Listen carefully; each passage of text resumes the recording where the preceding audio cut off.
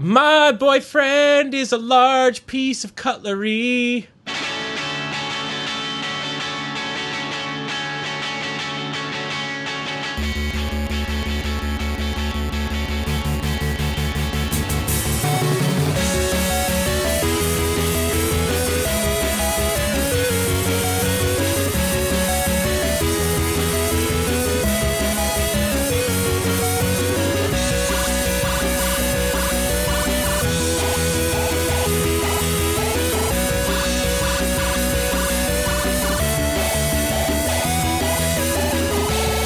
Welcome back to the short game. This is the game. Let me do that again.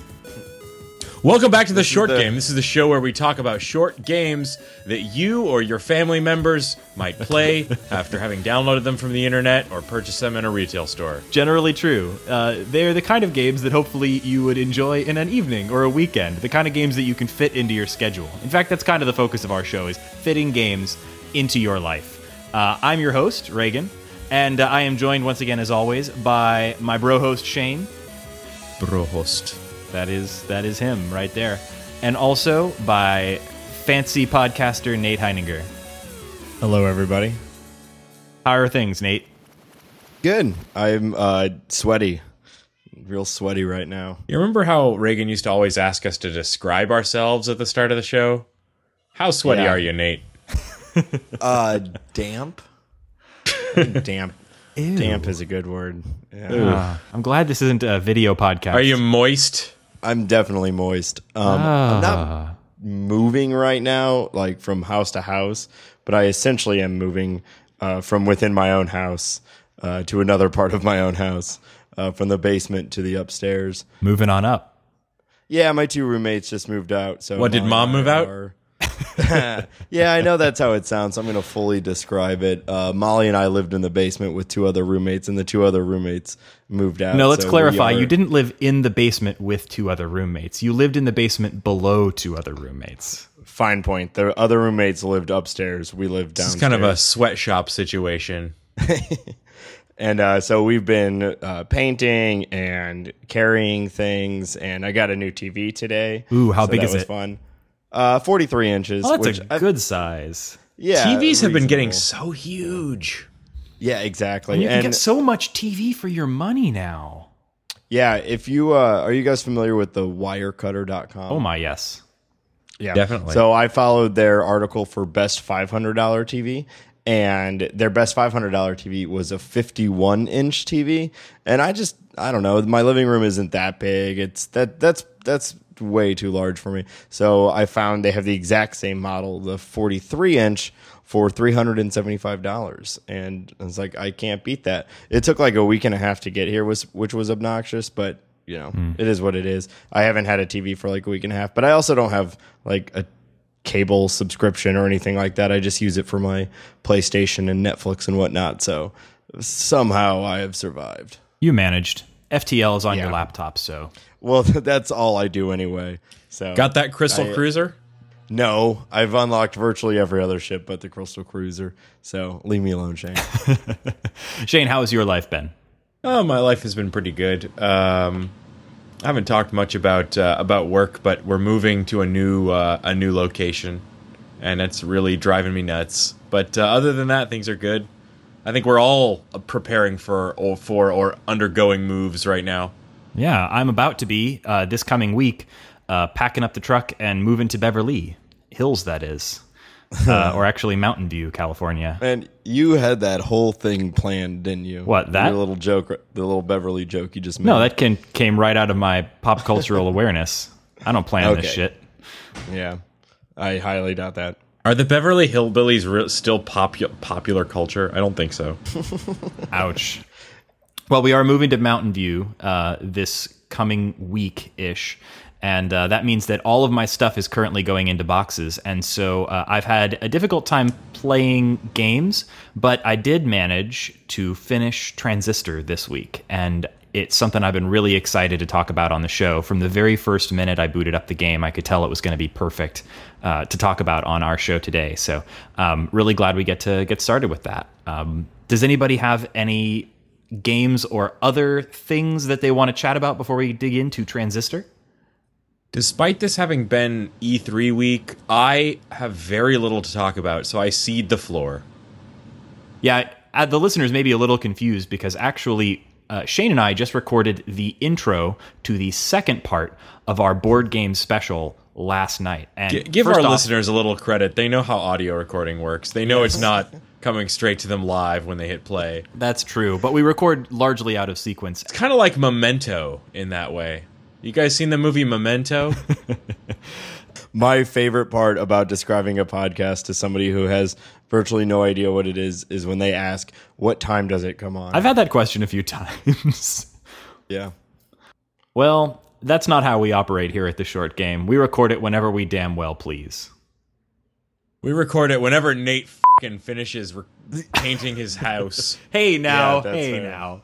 Y'all have waited fair. for me. I apologize. We Nate. have.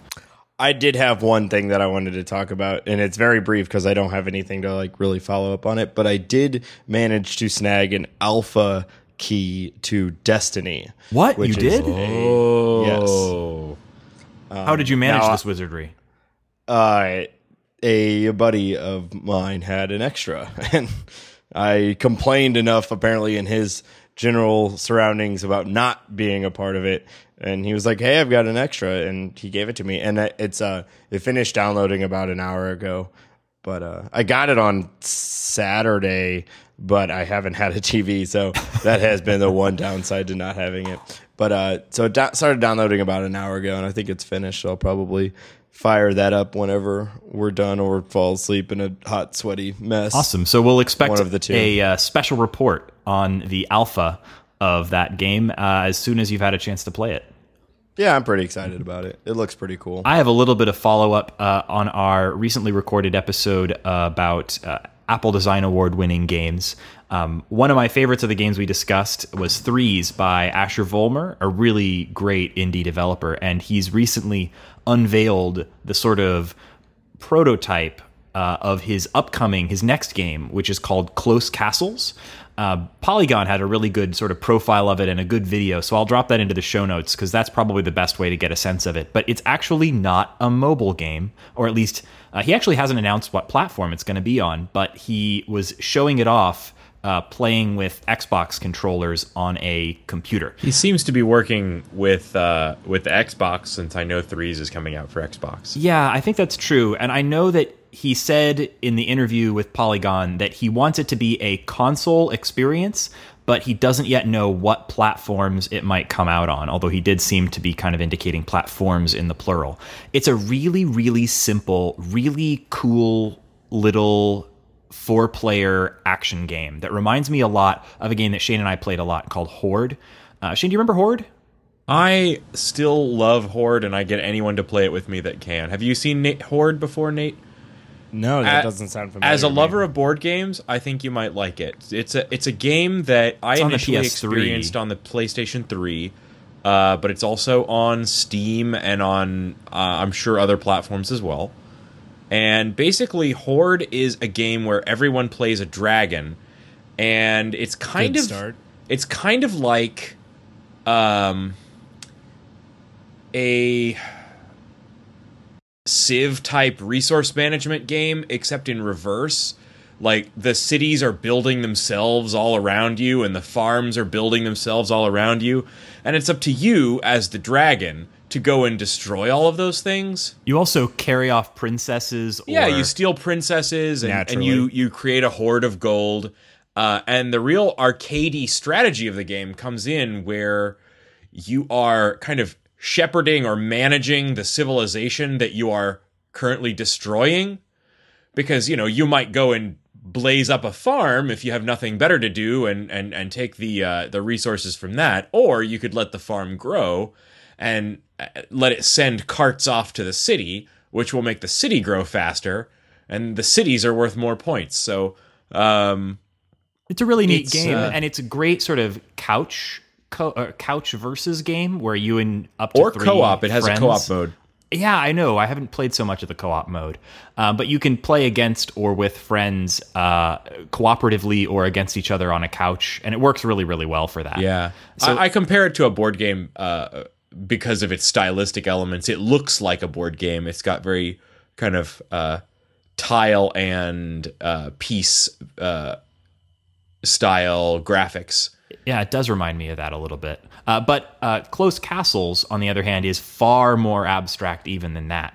It's really just a small-ish grid, and you each have a castle in one corner of the grid, and obviously they're far too close. You have to take over the area in between. And the video, it looked like a really sort of frenetic action thing where you're drawing roads between the castles in order to take over territory. You're placing other types of buildings. It was a little unclear exactly what was going on because it's all quite abstract. It's actually, it reminded me visually a little bit of actually kind of like Threes. It's very, very minimal. It's a nice white with sort of highlight color scheme, but it looks like a really interesting departure from Threes because it looks like it's exclusively multiplayer. So I'm excited to play it on whatever platform it happens to come out on, and I know I'll be keeping an eye on it. Yeah, I mean, I've been playing Threes for the last week or so, off and on, because, as we recorded the last one, I hadn't really played it very much, but I actually have not managed to get past, like on my second play, I almost beat Shane's record and then haven't really gotten there since. But I had the same experience. Play, huh? My highest score was probably my 4th or 5th game, and I haven't matched that again since. It's a little embarrassing. If you'd like, I will share with you a generally winning strategy for Threes. Go for it. Actually, fine. Give the people what they want, but I'm going to cover my ears because I want to beat this game on my own. All right. And this is by no means assures a victory, but you want to build towards a corner in Threes. Oh, Nate's got his earphones out. He's too noble. All right. Pick a direction in Threes. It almost doesn't matter, up, down, left, or right. And just do your absolute best to avoid moving any pieces in that direction. Because that's actually a general rule for 2048 too, which I've played a ton of and beaten. So I kind of adapted that in this game as well. There you go. Cool. Oh, another tip for Threes, for the Threes players out there. The new tiles that declare that they are coming in above the board. You can see what sort of a tile's coming in. You can tell a 1 or a 2 or a 3 or something greater than a 3 is coming in by the symbol, and they will only come in the rows or columns that have had motion in them. Like as you drag, if you've moved tiles in 3 columns, it could come in randomly in any of those 3 columns. But if you are doing a swipe that moves only 1 tile, the new tile will always enter in the same row or column as that tile.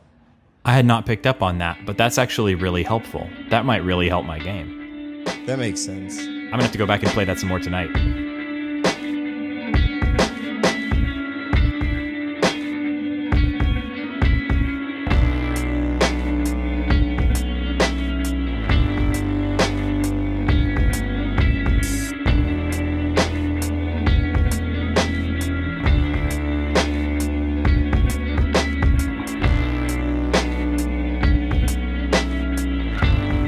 I'm really excited to talk about Transistor. This is a game that I kind of browbeat you guys into checking out because I know that I was really excited from day one when I heard that Supergiant Games, the developers of Bastion, were doing another game of any kind, really, and that it was a game that's a clear spiritual successor to Bastion, but it's got a completely different style of gameplay in many ways as well. So, but before we dive in and talk about that too much, have you guys played Bastion? No, I've not actually. It's on my list. I think I actually own it. It's been in some Humble Bundles, so I think pretty much everyone and their dog owns it at this point. And if you don't, let me know. I think I've got an extra. I really liked Bastion, but it was a game that I picked up on the iPhone and then didn't finish. And having now played Transistor, alternately with a mouse and keyboard and with a controller, I could maybe see why. This game plays so much better that way. It's gameplay wise, it's very similar to Bastion in many ways. I guess as the third of us, I also have to kind of confess that I never finished Bastion. You don't even have to say that anymore, Reagan. We know you don't finish games. That's the whole reason you started this show. I started this show to give me a reason to finish games, to give me an outlet for talking about games. Has it worked at all? It has. I finished Transistor. Oh, you finished Transistor, did you? Yeah, Okay. I did. Bastion was a game that I really admired, but once I got about 3/4 of the way in, I stopped enjoying. And I'm not sure how to really explain that. I just don't think I really liked its gameplay nearly as much as I've liked Transistor. But I felt like there was something there that I actually may go back and try Bastion again, having finished Transistor, because I think it's really, I really want more, and I may go back and play that game. But Bastion was entirely an action role-playing game. I thought it had gorgeous art. It had an interesting storytelling style that was a little bit different from most of what I'd seen. The fact that it used narration throughout, something we've talked about with other games, was something pretty unique about the game at the time, and still stands out. So Bastion was a really eye-catching and interesting indie game, but I didn't love its gameplay as much as some people did. This game, on the other hand, I think had everything that I loved about Bastion, but with a combat style that I loved even more. So where should we start?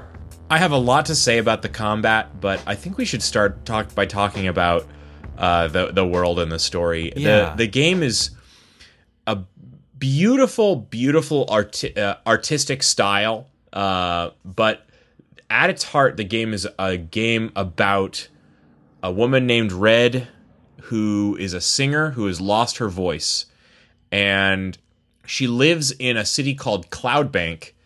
Which is a great name for a city. It is, and it's this incredible, ever-changing city that seems like it doesn't follow any physical laws. The city, as you explore it, you can tell that it's more like the rules that are followed in the city are like the rules of a computer and not like the rules of the real world. So it's not fully spelled out whether I don't think it's fully spelled out whether Cloudbank is some sort of Tron-esque, everyone's living inside of a computer simulation, or if it's just some sort of far future where physics has been conquered by technology. Yeah, before we dig in too deep into what exactly is going on in the game, something really amazing about this game that I think it shares with Bastion is that it has a really interesting world, it has amazing visuals, and it has, at least somewhat interesting story, but it doesn't waste your time with the world building or the story. This is a game that allows you to discover just as much as you want to about the world, through going and investigating. There's terminals that you can go in and access and read game details. You can read backstories of characters, but that's entirely optional. The world building of the game is there for you if you want it, but this game lets that get out of the way and lets you focus on the gameplay and the beautiful artwork if you want that too. Yeah, I mean, definitely part of the drive, at least for me, through the game was kind of figuring out what exactly is going on. What is this world? What's the driving force of the plot? Like, what am I trying to do? And the whole time you're just dealing with these crazy outside forces, the process and whatnot. And you're like, what exactly is the process? The process being like the name of some of the bad guys. The game begins with an incredibly striking image. So visually, every moment of the game looks like a beautifully hand-painted. I would say it looks a lot like Gustav Klimt. Klimt, the guy who painted that painting The Kiss, and a lot of other famous sort of Art Deco-y things. They included a lot of gold in the paint. Do you know which artist I'm talking about? I do. Well, that's what really the style of the visuals of the game evoked for me. And in the very first moment of the game, Red, our sort of beautiful Art Deco maiden with beautiful red hair, is standing over the body of a man who's never named in the game, who's got a gigantic sword, the Transistor, through his heart. And this gigantic sword, when she pulls it out, becomes her companion through the game. It speaks to her. and inside it is embodied the function, the soul, perhaps, of the guy that she was standing over in that first frame. And her relationship with that guy, who's never named, is never fully explained. The moments leading up to that moment are never fully explained in great detail. But the mystery of that and of their relationship really kind of drives you through the game. So while we never hear Red's voice because she's lost it, the narration We do is hear her from the voice sword. singing. She can hum. She can hum, that's true. And there are a few times where, in memory, you hear her sing. So the world of Cloudbank is really interesting. You kind of slowly discover a lot about it, but I think, Shane, you kind of hit the nail on the head in that it's a world that behaves like a computer. The thing that it most reminded me of was Cory Doctorow's Down and Out in the Magic Kingdom. Yeah. I'm obviously familiar with Cory Doctorow, though I don't think I've read that. It's a novel of his that's about a world that's post-scarcity. And so what that means is, humans have been able to create systems where they can create anything. They've got complete mastery over matter. And there is nothing that is scarce anymore because everything can be created, by computer. And because of that, the economy essentially ceases to be an economy. The economy is no longer an economy of things or of money. It's an economy of opinion and regard. And I think that's essentially the world of Cloudbank. You can tell that they can create anything they want. There are polls about what color the sky should be today. And there are polls on the computers about, should we build a bridge, or would it be better if we left that bridge unbuilt to leave certain areas of the city inaccessible? And there's all these all the character bios have specific details in them about whether the person is the third most popular speaker in Cloudbank or something like that. So it seems to be a world where reputation and voting on every tiny element of the city, from the weather to the architecture, is what dominates, and there's no true economy of class or money. It's all about opinion and votes. Yeah, it's a really fun way to handle the kind of backstory building or world building, where you will find a little terminal, open it up, and get to vote in this month's vote for what color the sky should be. Or, like you were saying, it's just kind of a fun, interactive way to kind of see what the world is all about. And yeah, everything is ranked. Everything is commented on.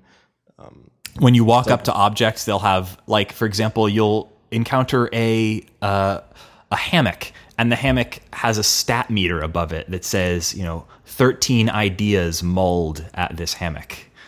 Yeah, my favorite one that I found was it's called the 100 stairs, and then below it says stairs 115. Everything has these little details to them that really allude to a world without really spelling out what this world is actually like. And at times, this incredibly programmatic world, you get the sense that it was a little stifling. But you also get this, it's a great fantasy. It's a really interesting world that's only hinted at in fragments rather than really spelled out for you, which I think is a really interesting way of doing things. Yeah, because while we've been talking about, we chose to talk about the story and the world and everything to begin with, it is a combat-driven game. I mean, you are moving from fight to fight to fight to fight. Yeah, and like I said, the story is secondary to the gameplay, and that's a great gameplay is fabulous. And this game wouldn't work if the gameplay and the combat weren't super fun to experiment with.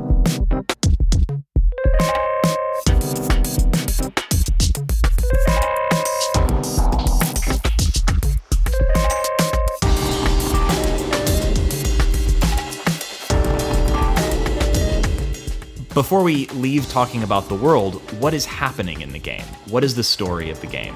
Well, We've got this interesting world. What is happening to Red and the world around her? The world is being subsumed by the process, and I think the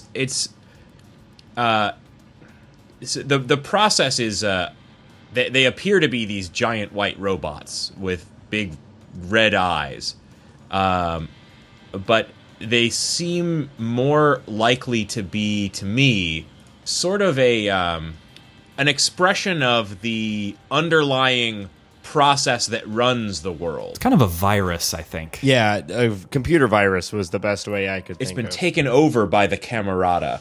And that was actually, the Camerata, I think, to me, was the most interesting thing about the story of the game, was kind of exploring those characters, the villains, as they were. And I had to look that word up, by the way. No, Camerata generally means a small chamber orchestra. It's a Latin adjective meaning chambered, or, confined in a chamber. No, I also, I was pretty sure I had heard the word before. The Camerata is, specifically, there was I think the Venice Camerata, the original Camerata was a group of artists, of musicians specifically, who got together to basically set the rules for artistic taste in music. Oh, that's really interesting, because that really does. That's exactly what these characters were doing. So because we won't go too far into the spoilers of the plot, but that's a really interesting comparison. The Camerata are the main villains of the game, and without explaining too much about their motives, they are a small group of people who are seeming to want to wrest control of Cloudbank from its citizens and their sort of voting in take it over and make those decisions themselves. And their weapon is the process, the sort of computer virus / aggressive robots. Yeah, it seems to me that, Shane had said earlier that you can't tell if the entire world is a computer or not, but I think that might be at least partly the case, because they're able to generate these robots, this essential virus, from virtually anywhere that they want to.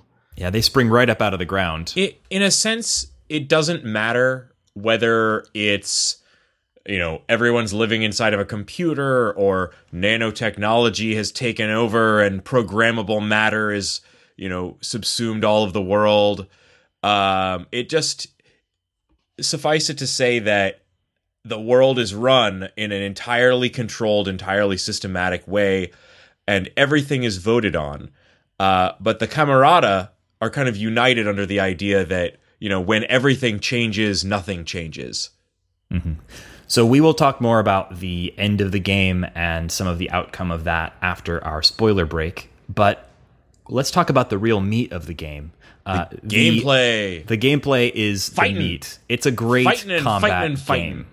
Mixing and matching and fighting and killing. Pausing, planning, and mixing and matching and fighting and killing and swording upgrading. And stabbing and shooting. Yeah, which, coming from my FTL obsession, I appreciated the ability to pause.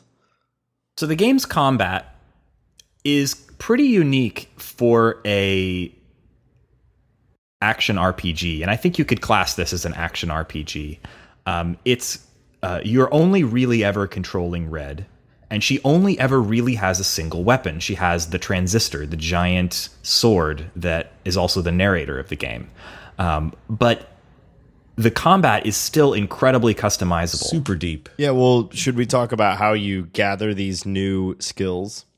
The functions, yes. The functions are gathered up as, in a way, sort of the souls of the dead.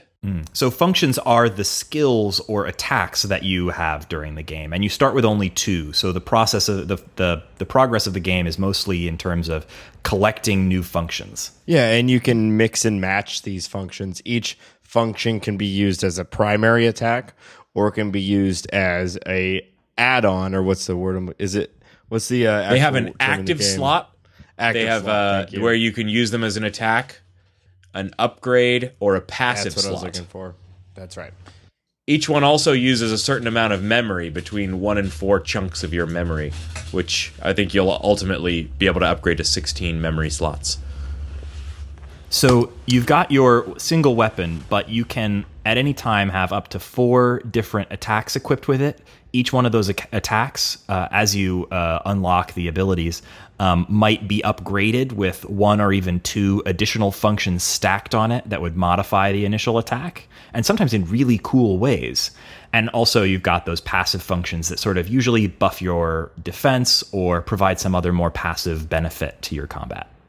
Yeah, and so that was definitely part of the fun of the game, is figuring out like, how do I play, or what way do I like to play, and what functions in what combination would work best. And fortunately, there's access points, which is where you're able to change these functions around virtually everywhere. They kind of act as the save point for the game, and so you can mix and match all the time. The one thing I did find frustrating, especially beginning of the game, is as you get hurt, your functions break, and you can be reduced down to just 1, or I've only died 1 time, but I've certainly had a lot of functions broken. It was always my favorite one. I actually think that may be the most brilliant thing about the combat in the game, though. And when I say frustrating, I don't mean I had a problem with it, like gameplay wise. I mean, it was just like, no, my favorite. Yes. Oh, it is really frustrating. Yeah, it's always your highest value function that gets destroyed. It's the one that has the most points spent on it, the most memory spent on it. Mm-hmm. So to explain that, you do have a health bar in this game, and as you take damage, it goes down. But when it reaches 0, you don't die. You lose one of your 4 active equipped functions. And you don't just lose it for the rest of that battle. You lose it until the end of your next battle. So if I've got my super awesome favorite function equipped in my main slot, and I'm wailing on robots with it, and then I take a sufficient amount of damage, I lose access to that function for kind of a long time, even past the next time I get to shuffle my functions around. It feels like a long time. Mm-hmm. So what that means is that as you take damage, you then have to really adapt and try other functions. And I think that's why this is the really smartest thing about the combat system in this game, is that it absolutely requires you to experiment with the different functions. And that really, I know that when I play games where you can customize your loadout, I'll find the one thing that works for me, and I will beat that loadout into the ground until it absolutely doesn't work for me any longer. And that's exactly what I did in Bastion when I was playing that. I found one weapon that I thought was really effective, and I played it the whole time I actually was playing that game. And this game, the whole mechanic of mixing and matching these elements, the ability to use them to upgrade each other and try out completely different styles of play, was actually inspired by collectible card games. Really? Yes. I read an article that said that the initial design of this game involved a mechanic where these functions were sort of dealt to you in a hand at the start of a battle. And that survives a little bit in some of the challenge rooms that you see in the weird beach area, which I don't recall the name of. Back door. The back door, yeah. Back door, yeah. Yeah. The back door was actually one of my favorite parts of the game. Oh, yeah. Throughout the game, you can escape different areas into a sort of a little quiet beach that is sort of your hangout, your escape. And in that area, you can take on little challenge missions. And those are places where, rather than you picking all of your functions yourself, they give you a specific challenge goal and a specifically assigned set of functions, and usually some additional challenge like stay alive for X number of waves of opponents, or kill all the process in the room within 45 seconds or within 1 turn or something like that.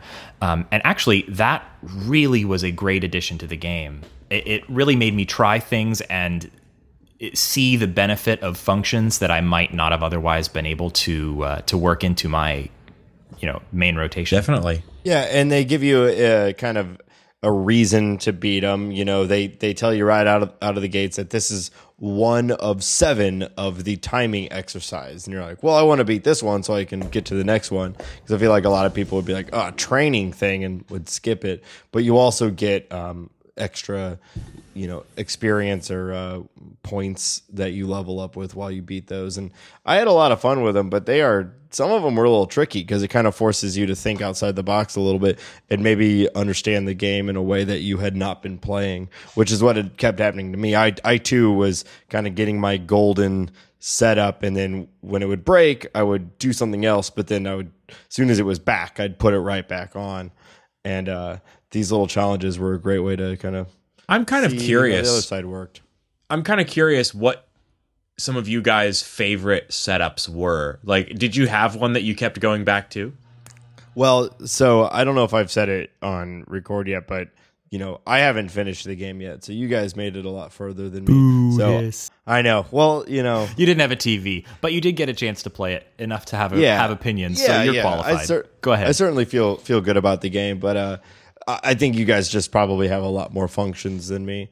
But I really liked... I unlocked them all. And one thing I don't know if you guys were aware of, once I had completed unlocking them all, there's sort of a new game plus element called recursion. Mm-hmm. Once you've beat the game, you can play through it again with procedurally generated new levels ad infinitum. And you're able to unlock a complete duplicate set of functions. Oh wow! No, I didn't actually know that about the recursion. New I've Game only Plus. unlocked a couple of the second set, but if you're able to unlock a whole complete second set of the same functions and use them with themselves or with each other. Wow! Oh, interesting. Sorry, so Nate, you were saying what your favorite functions were? Yeah, I mean the ones that I've been using thus far a lot is Crash, which is one of the first ones you get, and it's really cheap. But I would add on the one that makes it area effect and bounce, I think is what it was. So it would hit a lot of different characters and bounce, or a lot of different bad guys, and Crash can stun them and kind of debuff them to a degree. So I would do that, and then Breach was probably my other favorite one. Any combination of those with like Load and Spark were the ones that I've been using a lot. Yeah, absolutely. Those are some of the most important ones. Crash, I think, is the most important. The first one you get, and it's the one that's most versatile in the game. It has a debuff element. It has a kind of a short range but relatively medium damage attack. When you use it as an upgrade, it adds stun to just about anything, and when you use it as a passive slot, it gives you damage resistance. So a lot of these things have a sort of a theme to them. They each have a little bit of a... When you use one of these functions, they have some details that tells you something about it. Like Crash, like you mentioned, it's described as disruptive and reliable. Mm-hmm. Well, and it's also a former human or whatever these things are. Crash is the main the narrator. Yeah.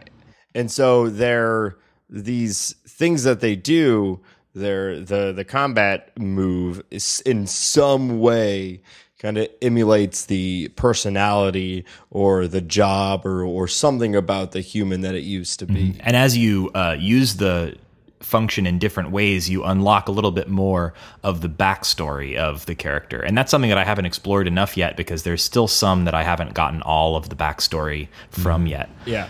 And that is something that I have never seen in another game. Yeah. In order to completely unlock the backstory, one of the things I love about the game, just one more way it encourages you to mix and match, is to unlock the complete backstory, you have to use the ability in all three ways: active, upgrade, and passive. And you have to actually use it. You can't just equip it and then not use it. My favorite function in the game actually was one that initially I thought was almost useless. And you don't get it until a little bit too late in the game so I hope it won't be too much of a spoiler to describe, but there's a great function that you get pretty late in the game called Void. And initially I didn't quite get it. It cripples targets' defense and attack. And it doesn't do it very much. So when I first got it, I didn't quite get it and I didn't use it very much. But what I discovered, and it says it in the text of the description, so I don't know why I missed this when I first got the function, but it stacks 3 times. Most of the other functions, if you hit someone with it and then you hit them with it again within short order, it may do some extra damage, but it's not going to, any additional effects it has won't stack. But this one does up to 3 times. So if you get it just right, you can hit someone with Void several times in a row and then start hitting them with something else, and you just do insane damage. And I really thought that was a lot of fun to do. That actually is a great one, and it combined so well with my favorite function, which was the one Get. Get is just another one that I initially thought was going to be kind of useless, but turned out to be super fun when combined with other functions. Get is sort of a magnetic pull that, if you do it on its own, it deals a little bit of damage and pulls a target towards you. But if you combine it can be really helpful. Oh, yeah. You can really control the battlefield. I was combining that with the Void and Load, which creates a bomb. So I had a sort of a routine that could decimate even like the bosses of the game in like just a handful of hits. There are some routines that you can load out in this game that I think are a little bit broken in terms of how much damage they do. Well, perhaps. But one of the things that we hadn't touched on in the game is that obviously you can customize your loadout and you can, equip the functions into different slots. As you level up your character, you also get benefits in terms of additional slots that you can put things into and additional memory so that you can equip more functions at the same time. But as you level up, you also get something called limiters, which are essentially disadvantages that you can equip. And that's something that I thought was really unique about the game too. If you're finding the game too easy at any time and you would like to make it harder, you can do that. You don't have to go back and change some kind of kludgy, switch from easy to hard difficulty. You can actually go in and tune the difficulty of the game with limiters that very specifically. Yeah, they'll have effects like the process attacks with double strength, or the process spawns shielded cells. Cells are something that the process drop and you have to pick up within a short time, otherwise they'll respawn again. And there's other things that affects as well. There's all sorts of different limiters, and you can equip as many of those limiters as you want. So if you want the game to get harder, you can make it harder, and then you get a payoff in terms of leveling up faster if you have a lot of limiters equipped. Yeah, the more difficult the limiter, the higher percentage increase you get to experience gained. So I bet a lot of people aren't out there just going, boy, I wish this game was harder, and turning on these limiters. I think the direct reward for making it harder definitely is the main reason to do it. Yeah, I turned on several of them just because I really enjoyed the challenge of the limiters, because they're not just, hey, make it harder in some ambiguous way. It makes it harder in a specific way that changes the gameplay a little bit. Yeah, absolutely. Yeah, one of my favorite ones that I was playing with was a limiter called Priority that gives you an extra 4% level bonus as you level up. But the disadvantage is that if you die, rather than losing one function, you lose 2. And you can only recover 1 per access point. So it really trashes your functions to be using that, which forces you even more to explore the other functions and create off the beaten path elements.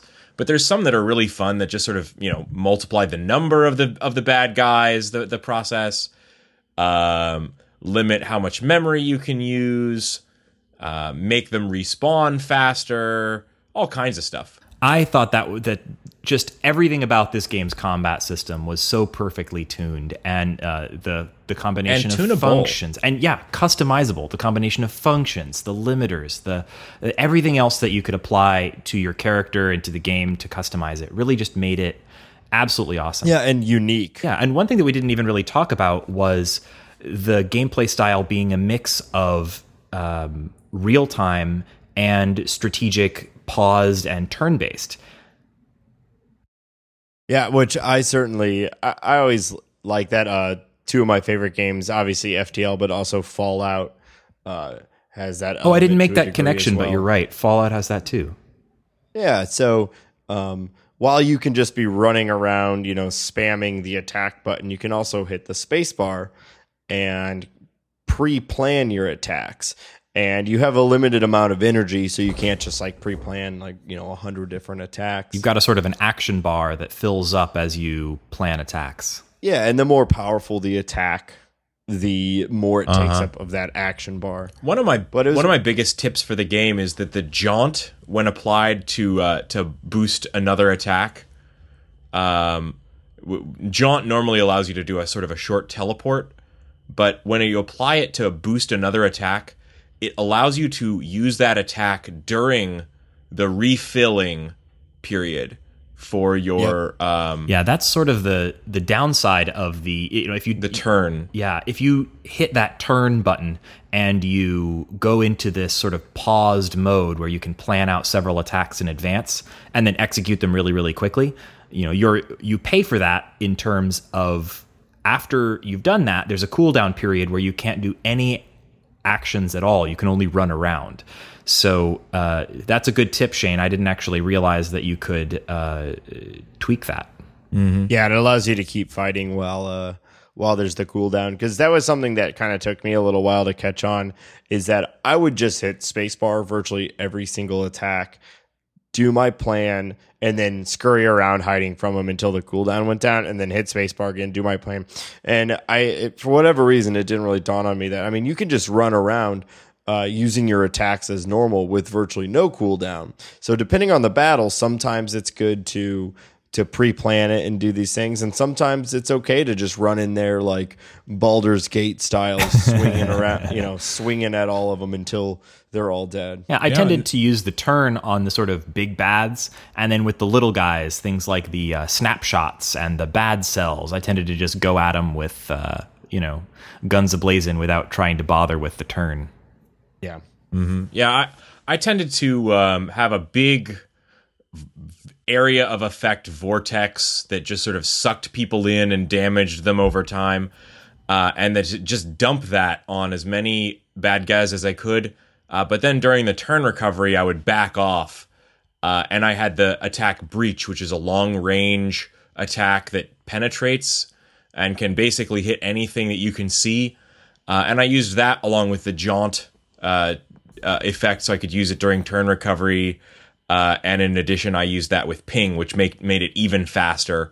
So you could just basically spam that at any time. Fun combo. So yeah, tons of customization to the combat, and it had a lot of deep strategy while still maintaining a really good pace and being fast. Something you mentioned there, Nate, that actually kind of struck me as interesting. So you played this game with a mouse and keyboard. Yes. I played it both with a mouse and keyboard and with a controller. And I only played it with a controller. So I would love to hear your thoughts on the different control schemes. This is a game that gives you both options and really invites you to try both because there's no setting for it. You can switch back and forth. Hit a key on your keyboard and suddenly you've got keyboard control.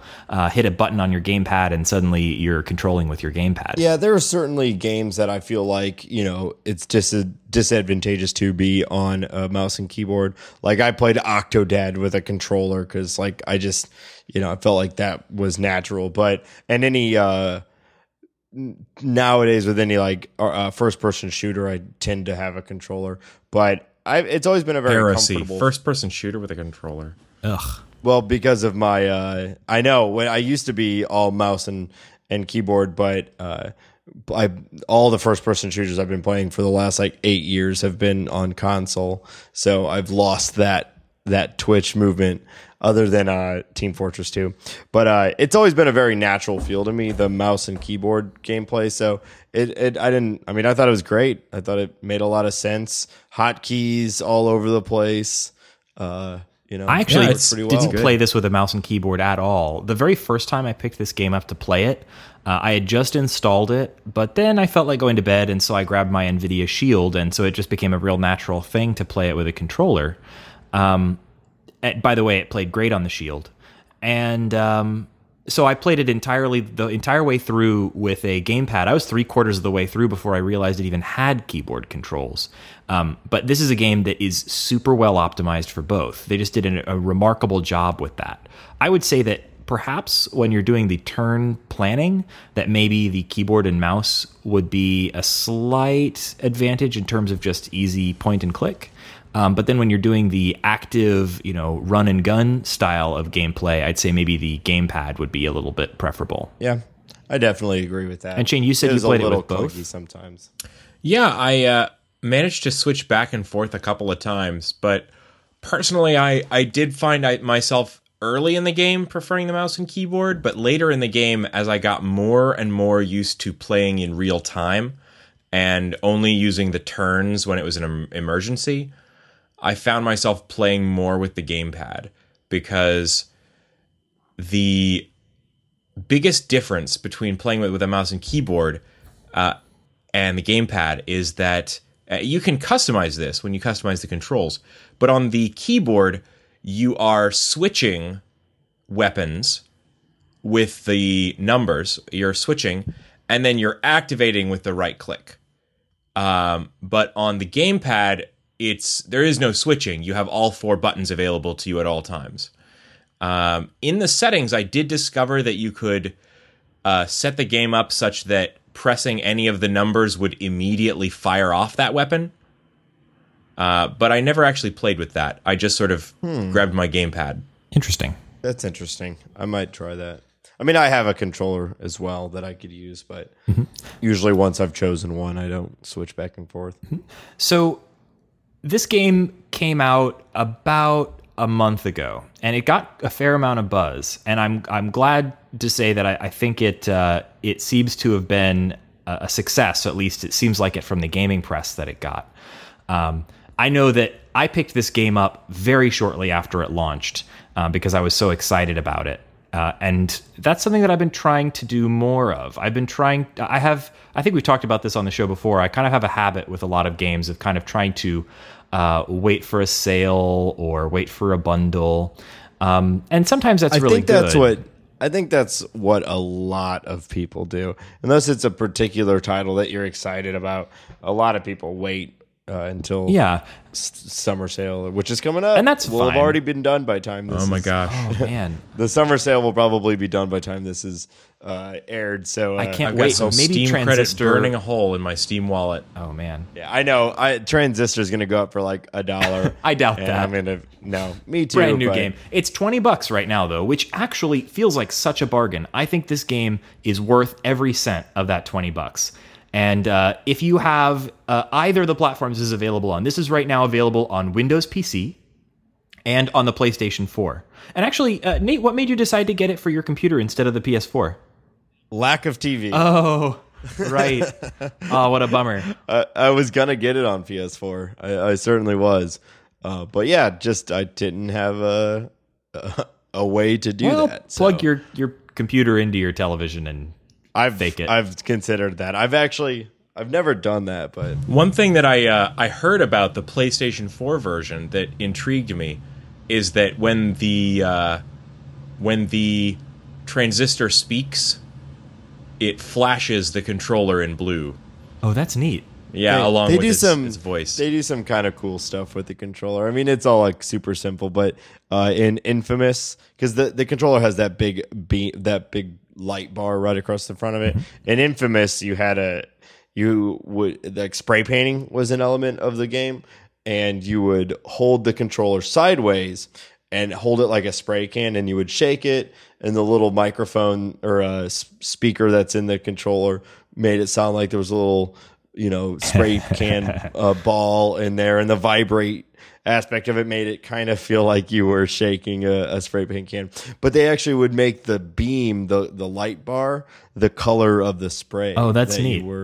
You were doing. Yeah, and the most practical use, though, I have found so far of the light bar on the PlayStation 4 controller is like with Mercenary Kings that Molly and I play all the time. It just glows a different color, player 1, player 2. So you know right away. We'll put down the controllers for a little bit and come back and know right away whose is whose because it's glowing the correct color. Also, I that seems like it would help me with my constant losing of my controller if it was blaring lights and making sounds. I lost the so I set up the TV today and I lost the remote in like 4 minutes. I could not find it. It drove me crazy. I tore apart. That's terrible. It had fallen down underneath the couch. And if it's which like is a so modern classic. TV, without that thing, you are out of luck. Well, yeah, you got to get to HDMI 1. You know what they need to do? This drives me crazy. Put a little button on your remote links with your TV. They can do that. It's the future. And there's a little button on your TV that you press and your remote beeps. Why doesn't that exist? Why doesn't that exist?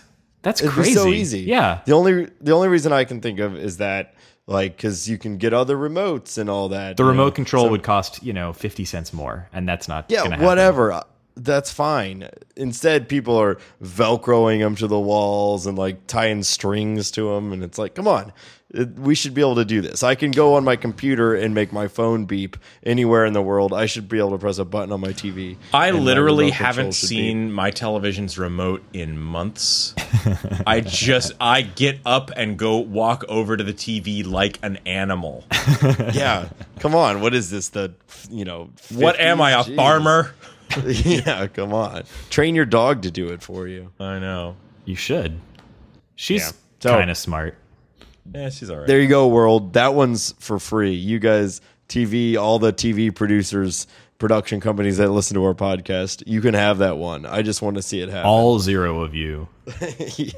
All right. Well, guys, this was a really great episode. Thanks for joining me. I had a lot of fun talking about this game, and I had a ton of fun playing it. Are we not going to talk about the ending? Oh, shit. You're right. Oh, we should talk about the ending. Hey, so now we're going to talk about the ending of the game. Fire off the spoiler horn at least before we freaking sign Excuse out. me. Do you wanna- We're not ripping off the incomparable. We have our own thing. This is the spoiler break.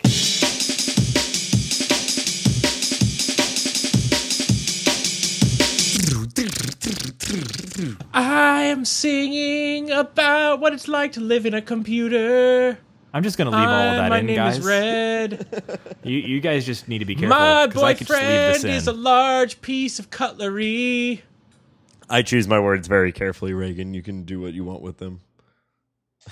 So what about the ending of the game? Do you guys have any thoughts about it? Because I think I have it lots didn't, of thoughts about it. it You didn't don't reveal even as have much it. as I was expecting. So the characters are one of the most interesting aspects of the game to me, especially the Camarada. So there's 4 members to the Camarada, and you fight each one of them. There really are the bosses of the game. Well, Isn't there that actually, one that kills sorry, himself? scratch that. You fight most of them. There's the 2 guys that one of whom they kill themselves together. Is that right? Yeah, something like that. I think they're lovers. Yeah. Anyhow, you start off by fighting Sybil. She's the first boss, and she's sort of described as the eyes and ears of the Camarada. She's this woman with a parasol, and she's described as sort of a social butterfly who basically is their view, the Camarada's eyes into kind of the voting populace of Cloud Bank. Yeah, she kind of came off as like the spy to me. In a way, yeah. Not many people knew that she would, she was in with all the, rich people and all that. Mm-hmm. In this society that's clearly so democratically organized, like she seems like the social engineer of the group. And then you've got you go up against these 2 guys, Asher Kendrell and Grant Kendrell, or Kendrell, I guess. And the guy Asher is sort of described. I think he's the administrator. No, he's the other one. He's the guy with the cat. He's one of the only characters you interact with to any great extent. Is he the one that you interact with? No, I'm thinking of Royce. Royce is the one that you interacted with through the little floating television screen. That's right. Okay. Grant is the one who you never meet because he's killed himself by the time you get to them. But he, I think, is the one that created or that harnessed the process. And he was an administrator of the systems of Cloud Bank. And he founded this group. and he it seems like sort of there's these administrators and he's among them, and that's sort of one of the most computery elements of the world of Cloud Bank is the idea that there's these administrators that keep the systems running. Yeah, one of the most fascinating things was that once you get past the point where he is dead and most of, it seems, the rest of the population of Cloud Bank is dead, by default, as you approach the terminals, you have administrator access as well. Because, well, presumably there's no one else to be the administrator, so why not you? Yeah, and that kind of leads me to the question of, like, what is the transistor? It's kind of described as a brush that paints the world, and it seems like it gives you, it explicitly gives you read-write access to the world of Cloud Bank, the ability to kind of change things once you have full access to its powers. Yeah, we're kind of speculating, but my perspective on it is that if this is a world where all decisions are made by vote, then if you can get a weapon that contains multitudes, and it's implied that the transistor contains far more than just the people that you see go into it, then perhaps that gives you rights to make changes. Anyway, kind of an interesting little aspect to it, but you have to really dig in the game to tweeze out these little world building mechanics, how the world of Cloud Bank works.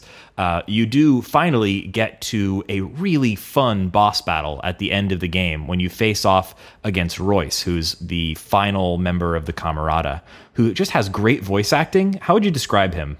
He's kind of quiet, and he wants you to really listen to him. He's got a lot of strong opinions, but he doesn't want to really raise his voice at all. He's really actually a kind of an unsettling villain, really interesting. And then that was beautiful. That was a great impression. And the final battle is really interesting because he also has a transistor. He has this sort of a copy of your transistor. It seems to me in that final battle they go into the transistor, much like so many people so far have, and they're fighting within it.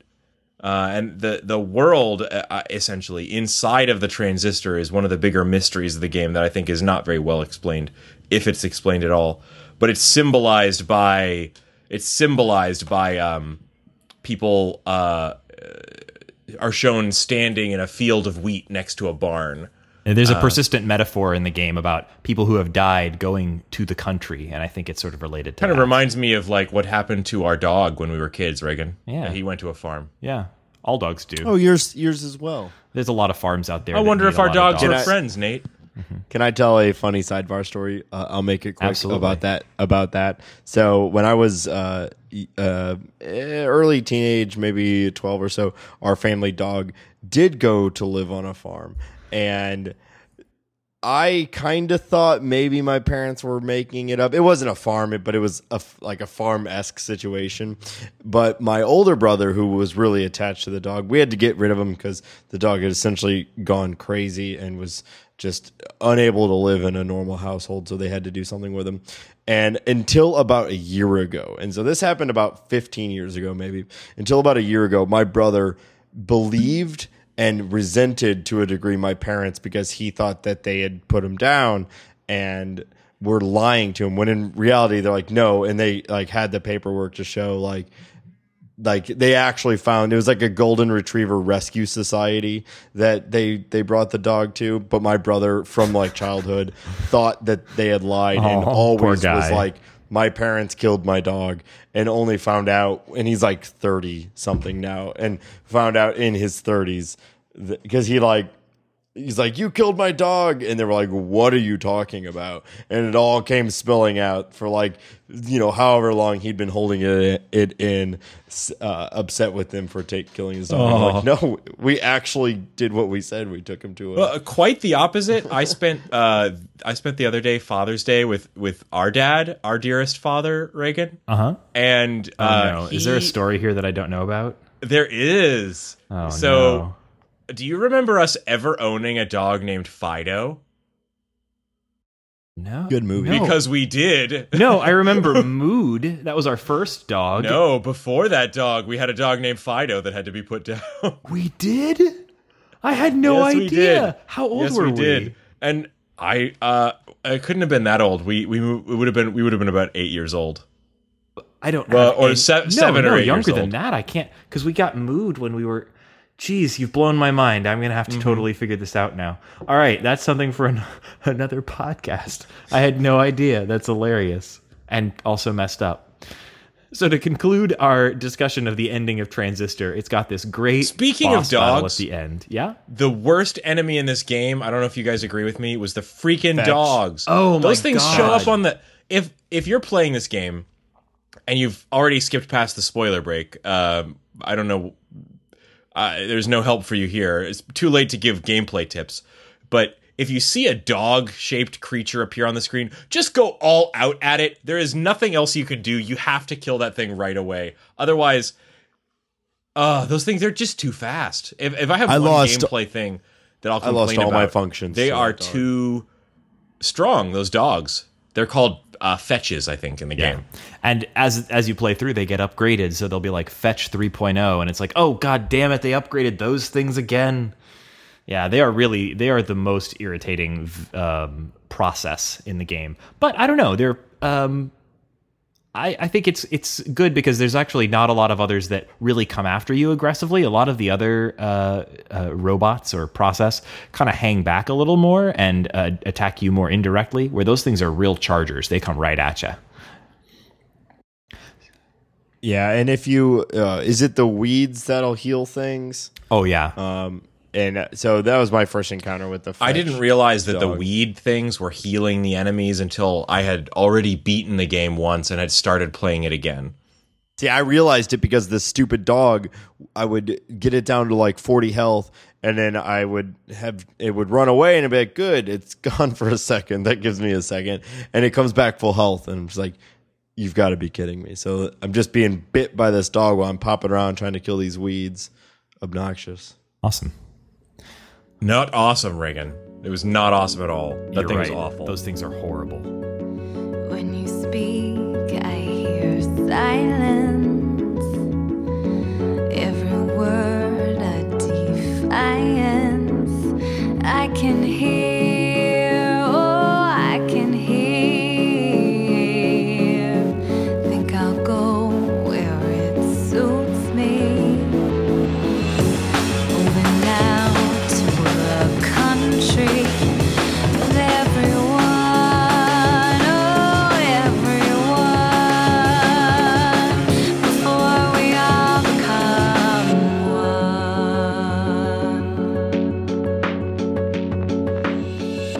You tell yourself that And on that note, anybody have any last final thoughts to leave us with? lying down. I was a little concerned. Like you said, $20 is worth it, and that I'm so jaded at this point from especially through Steam. Like I'll still spend high dollar on console games because you have to, but for computer games, I'm so jaded by the bundles and the Steam sales that $20 feels like a lot sometimes. But within the first scenes, you can just tell how much work was put into this game and how beautiful it is, and the gameplay is so slick. I think it's absolutely worth it. Absolutely. definitely the production value is fabulous. The art is beautiful. So much of it is just so carefully drawn and painted. It's very, very beautiful. Yeah, we talked about Monument Valley recently and how pretty much any moment in that game you could print out and frame. I wouldn't go quite so far with this game, but I'd say that a lot of the art of the game has that quality. In fact, one complaint about the game is that the character model for Red, which as I understand was actually done as a 3D model and then sort of turned into a variety of sprites and kind of hand touched up. So Red and all of her animations are actually hand drawn in a sense, but they're based on a 3D animated model. Red is a gorgeous character model, and if you really squint at her, there is a ton of detail going on in every moment, every animation that she does. Down to the way that her dress moves when she uses her sword. But it's too small. She's really small on screen. And if you're playing on a screen that's anything less than a gigantic 1080p television, you're going to miss a lot of the cool detail that's going on with her animations. So if you can play this on a large screen and sit close up, that's what I would recommend. Just appreciate the beauty, man. Yep. Gorgeous game. Yeah. I think my final thought on the game, really, I had something that I wanted to say. I keep doing this. I'm very sorry. I'm an editing nightmare. Is non-existent. My final thought is just get this game, guys. It's a good game. You should play it. Just get this game. Just try it. You'll like it. If you don't like it, just tell me, and I'll give you an extra $20, maybe, so you can make your rent money. Just try it. Check it out. Just try it. All right. Check it out. Well, thanks, guys, for joining me on this episode of The Short Game. This was actually a game I've been really looking forward to talking about on the show, so I'm glad we got a chance. This is one of my favorite games. We're we've well played. aware, Reagan. Yeah. I will say how much I enjoyed this game. How much? I had work this morning. Last night, I beat this game, and I stayed up late to play an extra 2 hours of playing it again the second time. That's how much I love this awesome. game. Yeah. Yeah. That's definitely a ringing endorsement. I think I'm going to try it with a gamepad just to see what... check it out. Yeah. So, of course, you can pick this up on Steam. You can pick it up on the PlayStation 4, ESN. and you should do that. So thanks for joining us for this week on The Short Game. You can check out our show on Twitter, which is @_shortgame, or we're going to be listing all of the links for things we may have talked about during the show at our show notes page. Where can people find the show notes, Shane? TheShortGame.net. Wait, you said Shane. You can find the show notes at theshortgame.net. That is exactly right. And you can find me on Twitter @ReaganK. I spelled that a little funny. It's RayGank. How about you guys? Raygank. You can find me on Twitter @NateSTL. And can I plug our friends thing again? Oh, naturally.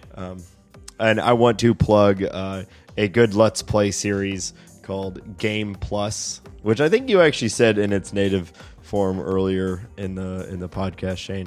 But it's called Game Plus. Two of the funniest people I know play old and new games. It's totally worth a watch. How do you get in cover? A. B. B.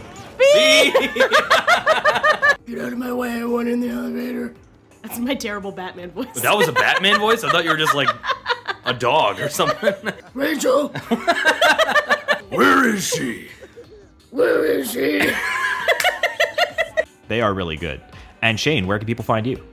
You can find me at 8BitShane, the number 8, BITSHANE. Awesome. And what's the email address for the show? Our show has an email address. It is info@theshortgame.net, and we love to hear from you. You can also drop us a line in the contact form on our website. And so we really appreciate any feedback that you guys want to give, particularly if you have games that you think we might want to cover and that you'd like to suggest, or if you have comments about the games that we've already played. We love hearing from you. So thanks so much for joining us for this week on The Short Game, and we'll see you next week. Thanks, guys. Cool. Cool.